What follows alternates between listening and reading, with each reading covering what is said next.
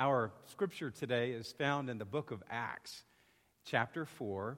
I'll be reading from verses 32 through 35. The book of Acts follows the Gospel of John. So Matthew, Mark, Luke, John, and then you'll find Acts. And the Greek word translated as Acts is praxis. So it helps us to see the practice or the acts of the apostles as the early church came to be and as the power of the Holy Spirit began to be manifest in, among, and through God's people. So it's a great passage to help us to see some of the characteristics of the early community of faith. Hear God's word. All the believers were one in heart and mind. No one claimed that any of their possessions was their own, but they shared everything they had. With great power, the apostles continued to testify to the resurrection of the Lord Jesus.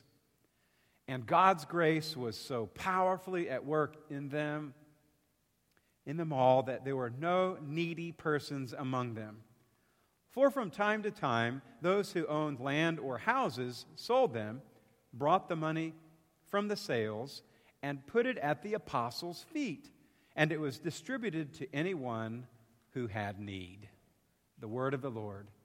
Thanks be to God. May the words of our mouths and the meditations of our hearts be acceptable to you, O God, our rock and our Redeemer. And God's people said, Amen. These first few verses of chapter 4 offer a brief glimpse into the life of the Christian community in Jerusalem after the resurrection of Jesus. Some time had gone by since Pentecost, and the early church began to meet together and worship together and do all of the things that you see happening in chapter 2, which is one of the other summaries that Luke provides for us in what was happening in the early church. But by this time, they are really focused on the power that is manifest through the preaching of the resurrection. And this power had created a community like none other. Luke tells us that because of the apostles' teaching and proclamation of Jesus and his resurrection from the dead, that the number of believers had multiplied greatly. Many who had heard the message believed, and the number grew to some 5,000 believers. They were a resurrection people, just as we are a resurrection people. Every first day of the week, every Sunday when we worship, we celebrate the resurrection of Jesus Christ. Worship among the early church was moved to Sunday to celebrate his resurrection. Sunday, as we worship, is Resurrection Day for resurrection people. The apostles said to the religious authorities, "We cannot help speaking about what we have seen and heard." Imagine what would happen today if Christians all over the globe had this same mentality and said, "We cannot help speaking about what we have experienced." Well, people were drawn to this ragtag group of disciples. There was something different about them, and others wanted to know more. Perhaps like the character stranger in T.S. Eliot's Choruses from the Rock. The stranger is asking about Christian community, and Eliot writes, when the stranger says, "What is the meaning of this city? Do you huddle together? Do you huddle close together because you love each other? What will you answer? We all dwell together to make money from each other? Or, this is a community. And the stranger will depart and run to the desert. Oh, my soul, be prepared for the coming of the stranger. Be prepared for him who knows how to ask questions. And I believe that you and I need to be prepared for those who ask questions about our faith. You see, we are compelled to be different, a different kind of community, and we must be prepared for people when they ask questions such as, "So, what makes the church community any different from the other groups around our area?" I believe that we see the answers to that question right here in the post-Easter community of believers in Jerusalem. They were not called Christians until much later, Acts chapter 11, verse 26, I believe. At this time, they were still this ragtag group of followers of Jesus. They were called followers of the way and became known as people of that resurrection. And I believe there are 4 unique qualities that we see in this early community that should guide us as a community of faith today. In your bulletin, there's a space if you want to jot these down as we walk through them. I didn't work up notes like I do sometimes, so just feel free to pen them down as you wish. But I see a commitment to unity in the book of Acts describing these early Christians. They were all in one heart and in one mind. They were in one accord through the common experience of the life, death, and resurrection of Jesus Christ. They had experienced change within themselves, and this change was something that made them uniquely special. This inward change yielded social change or outward change. In other words, the people around them were changed and transformed because of what God was doing in them. These early believers embraced a commitment to one another that people just hadn't seen before. The words "in one heart and mind" actually come from a Hebrew phrase that indicated being in complete accord with one another. We see it through the Old Testament. We also see it in the New Testament. For example, Paul expresses this unity in Ephesians 4, verses 4 through 6, where he says, "There is one body and one Spirit, just as you were called to one hope when you were called, one Lord, one faith, one baptism, one God and Father of all, who is over all and through all and in all." A commitment to unity. A commitment as a unified body to be God's witnesses in Jerusalem and in all Judea and Samaria and to the ends of the earth. And a commitment to one another. Church, we must be committed to one another if we are going to have an opportunity to reach the communities around us. Tom Rainer writes, "The world will know if we are Christians or not by the way we who are believers act toward one another." When you become a Christian, God expects you to be part of His church.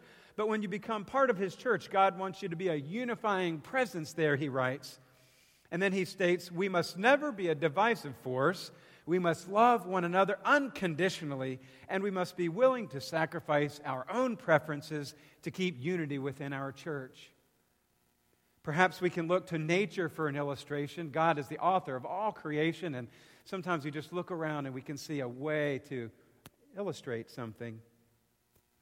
Our neighborhood here in Midlothian has a nice-sized pond, and along with that pond comes Canadian geese. Some of you may have Canadian geese where you live. Often when I am trying to get to church on Sunday mornings, the geese will take their own time to cross the road, and I will have to stop and patiently wait on the geese to finish crossing so that I can make my way to church. Just recently, some folks in our neighborhood put some fake border collies around the pond. They're those wooden silhouette cutouts of border collies, and they're on sticks, and they're stuck in the ground around the pond, and they waggle like this so as to scare off the Canadian geese. The other morning when I was running, I saw the border collies there, and around the border collie, I saw a whole bunch of Canadian geese. Well, Canadian geese fly in a V formation. And some years ago, an educator in Baltimore in the early 70s named Dr. Robert McNeish preached a sermon as a layman in his church titled "Lessons from the Geese." And his lessons have been used in leadership development and team building and in corporations and all of that. Many of you are probably familiar with it. But he was very intrigued in watching these geese as they modeled unity. When geese fly south or fly north, they fly in that V formation. Research has revealed that as each bird flaps its wings, it creates an uplift for the bird immediately behind it. By flying in a V formation, the whole flock adds some 70% greater flying range than if each bird flew on its own. Likewise, when a people come together with a common goal and a sense of unity, they can go farther more quickly, and have more success than they could ever have by traveling alone. Researchers also discovered that whenever a goose falls out of formation, it suddenly feels the drag and resistance of trying to go at it alone, and it quickly gets back into the formation and takes advantage of the lifting power of the bird immediately in front of it. If we as a people can have as much sense as a goose, we will stay in formation, unity, so that others who are headed in the same direction will help us to arrive to a common destination. When the lead geese gets tired, he rotates back into the V and another goose takes its place. And this models for us the necessity for us to take turns and to allow others to lead hard jobs in the church. That way we don't get fatigued and burned out. And also, it allows another person to exercise their gifts and abilities that might not have happened otherwise. Researchers also discovered why geese honk, honk, honk. It is because they're encouraging the ones in the front to keep up their speed, to keep going. Geese also honk, honk, honk so that others will know where they are. It's a way that they communicate to each other. Maybe some other reasons, but geese tell us that it is important to be in constant communication with each other. Finally, when a goose gets sick or tired and it falls too far back in the formation, other geese, typically two of them, will fall out of the formation and follow that one to protect it. They will stay with it until it is able to fly again and to get back into the formation. If we could just have the sense of these geese, we would perhaps make up our mind that we would stand together like that as Christians no matter what. What's true for a geese, one writer says, is true for a church. What's true for a church is true for a family. I'm limited in what I can do alone for God, but when we are virtually unlimited with what we can do together, united we stand, divided we fall, we can do more together than we could ever do alone. The earlier believers got this. They were in one heart and of one mind. They were committed to one another and committed to proclaiming that Jesus had risen from the dead. We see another commitment, and that is the commitment to proclaim the resurrection of Jesus Christ. Verse 33 tells us that they continued to testify to the resurrection. This was the linchpin of the community. Without the resurrection, you don't have a church. It would have just died out. But Jesus was alive. Jesus was not dead. He appeared to many, and they were not afraid to tell others what they had seen and heard. They could not tell it. The Apostle Paul shares several of these eyewitness accounts in his letter to the Corinthians, 1 Corinthians 15. For what I received, I passed on to you as of first importance, that Christ died for our sins according to the Scriptures, that He was buried, that He was raised on the third day according to the Scriptures, and that He appeared to Cephas, and then to the 12. And after that, He appeared to more than 500 of the brothers and sisters at the same time, most of whom who are still living, though some have fallen asleep. Then He appeared to James, then to all the apostles, and last of all, He appeared to me, Paul writes, as one abnormally born. Paul didn't write of the women who first saw the resurrected Lord, but the Gospels help us fill in those components so we can see all of these eyewitness accounts of Jesus in His resurrected form. The leaders of these early Christian communities recognized that it was their job to continue proclaiming the resurrection of Jesus. It is said that one mark of the continuity of the Christian church is the faithful passing on of the apostolic witness that He is risen indeed. And we continue to do this Sunday after Sunday after Sunday to commemorate that Jesus rose from the grave and appeared on that first day.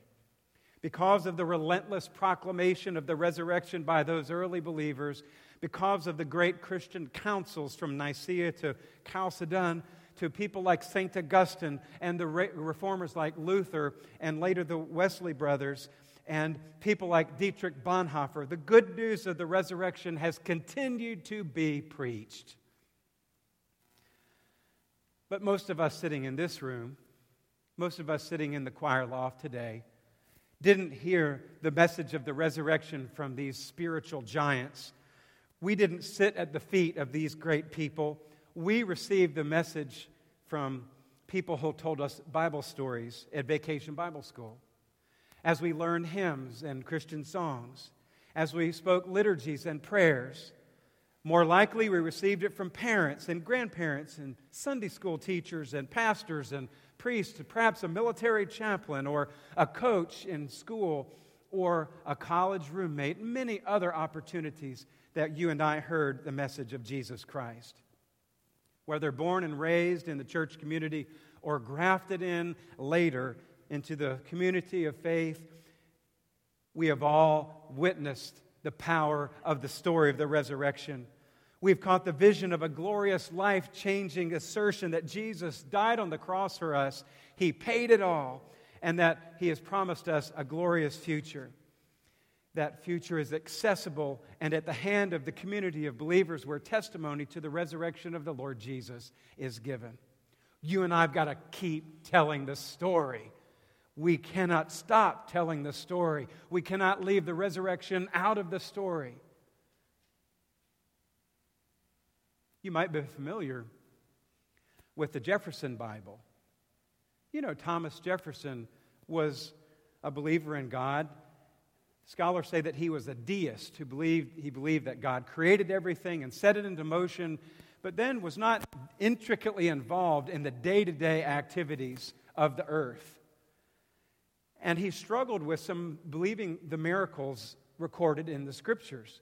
He also struggled accepting the resurrection of Jesus Christ on faith. So he created his own New Testament. He literally took maybe like an X-Acto knife and cut out sections of Scripture and pasted them, this is the old-timey cut and paste, pasted them into his own version of the Scriptures, and it omitted the resurrection. His New Testament ended with Christ's entombment. Ladies and gentlemen, boys and girls, our New Testament beliefs do not end in entombment of Jesus.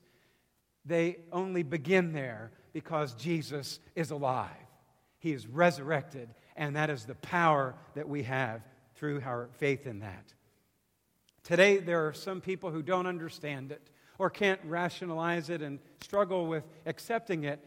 And let me just say that we have to take it on faith. There is a point at which we just have to go on faith and say, I don't understand it, but I'm going to believe it because of the testimony of the people who I have heard and the life transformation that I have seen in them. Maybe we've just got to listen to the words of Martin Luther King Jr., who said, faith is taking the first step even when you don't see the whole staircase. Faith is taking the first step even when you don't see the whole staircase. That's tweetable, people, all right? Let people know that you heard a quote from them today that can be life-changing. A commitment to unity, a commitment to proclamation of the resurrection, and also we see a commitment to share everything they had. The Scripture says they owned properties and sold them and gave their resources up for the benefit of the community. They did not consider themselves as owners, but rather considered what they owned as from God, that God owned everything. We see this example in Barnabas at the end of the 4th chapter, as he owned properties and sold them and gave the monies and laid them at the feet of the apostles. Barnabas and others embraced this way of living so that no one had any need. We know this took great commitment. You don't get to that place without a significant commitment. Last week, during spring break, our family took a few days off on vacation, and we traveled to the Outer Banks. We stayed in a little place in Nags Head. And we were watching TV, and I think it was around the news, and I kept seeing this commercial over and over again for a fitness center that was trying to attract new members. And their tagline of their commercial was, "No commitment."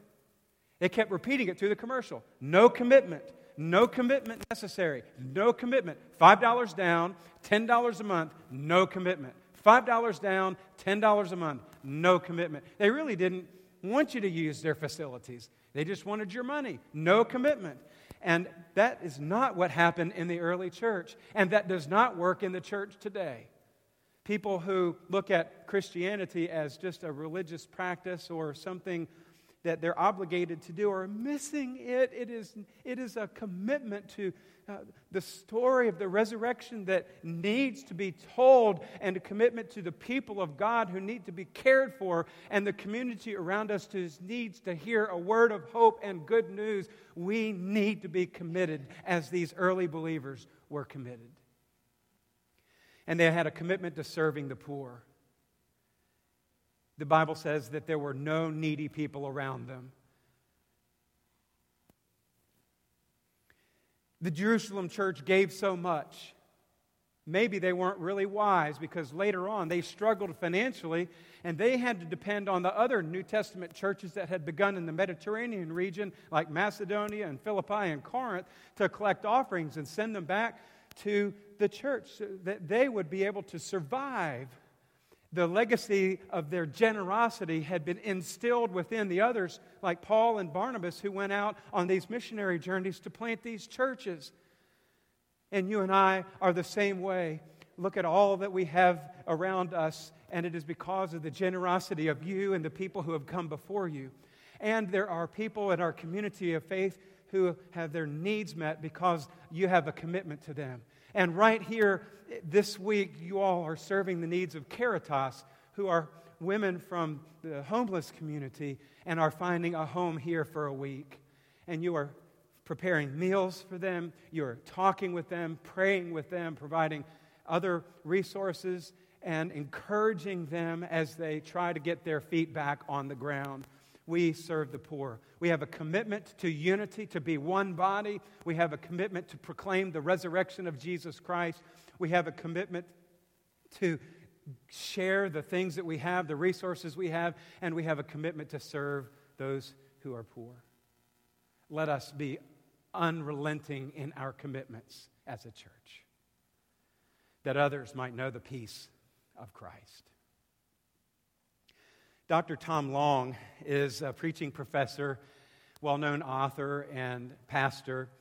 Some of you all went to hear him speak at the Lenten lunch at St. Paul's Episcopal Church earlier this spring. And he writes that theologian Karl Barth once remarked that to say the old line from the Creed, "I believe in the Holy Catholic Church," does not mean that we believe in the church. It means rather to believe that God is present and at work in the church, and that in this assembly, the work of the Spirit takes place. We do not believe in the church, but we do believe that in this congregation, the work of the Holy Spirit becomes an event. Long writes, Barth's words rang true for me some years ago when I was invited to a church in a nearby town to take part in a special evening service. The church had planned this service to be educational and worshipful, similar to what we did on Maundy Thursday, where we celebrated the Passover Seder meal and reminisced what Jesus and his disciples would have experienced that Thursday night of the last week of his life. The staff had planned this service, and the idea was that they would gather first in the sanctuary, and Dr. Long would teach them about the Lord's Supper, and then they would go down to the basement and continue the service around the meal tables. And at each table would be ingredients to bake their own communion bread. And those of you with small children know what's happening next. At each table would be flour and all of the ingredients necessary to make the dough for the communion loaves. The plan called for each table to make their own loaves and then go to the church kitchen and put them in the oven. And while the bread was baking, then they would talk around their tables, and there were some exercises that they were given designed to help them talk about their experiences in the faith. And it was a great idea. But like a lot of, staff ideas, I've had things that I've tried to do over the years that just flopped, and this one sort of did.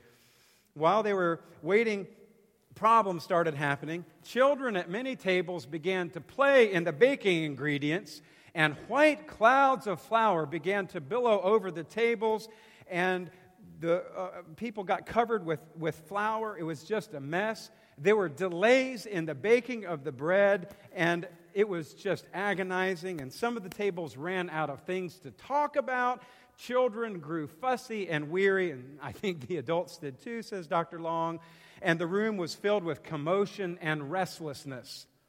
The planners had dreamed out this wonderful service of excitement, innovation, peak learning, and moving worship.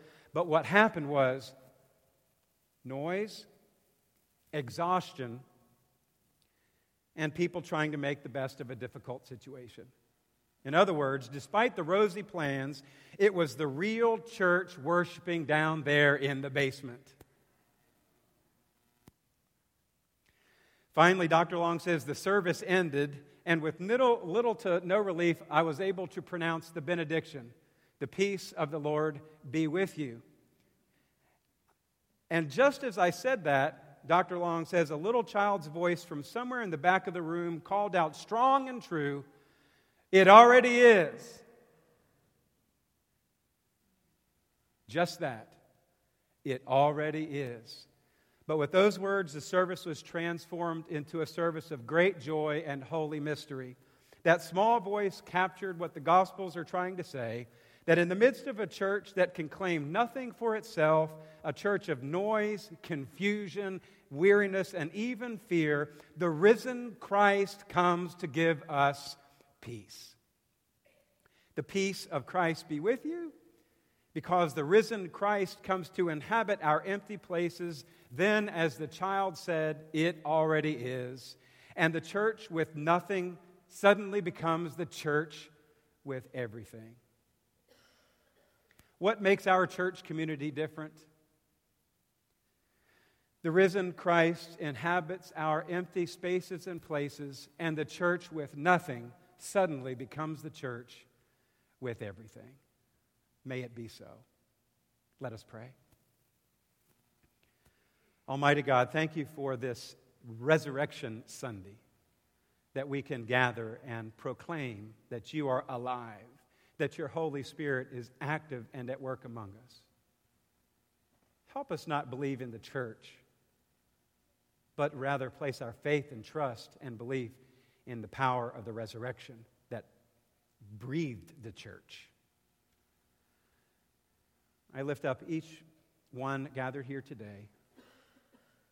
There are some who just simply need a word of hope and peace, and I hope that they receive that today. Others need some encouragement. Others might be leading out in front and are growing weary and need somebody else to come alongside and help them.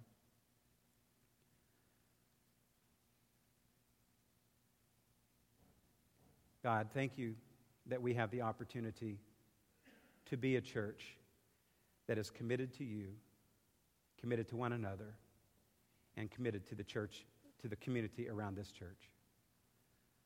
In Jesus' name, amen.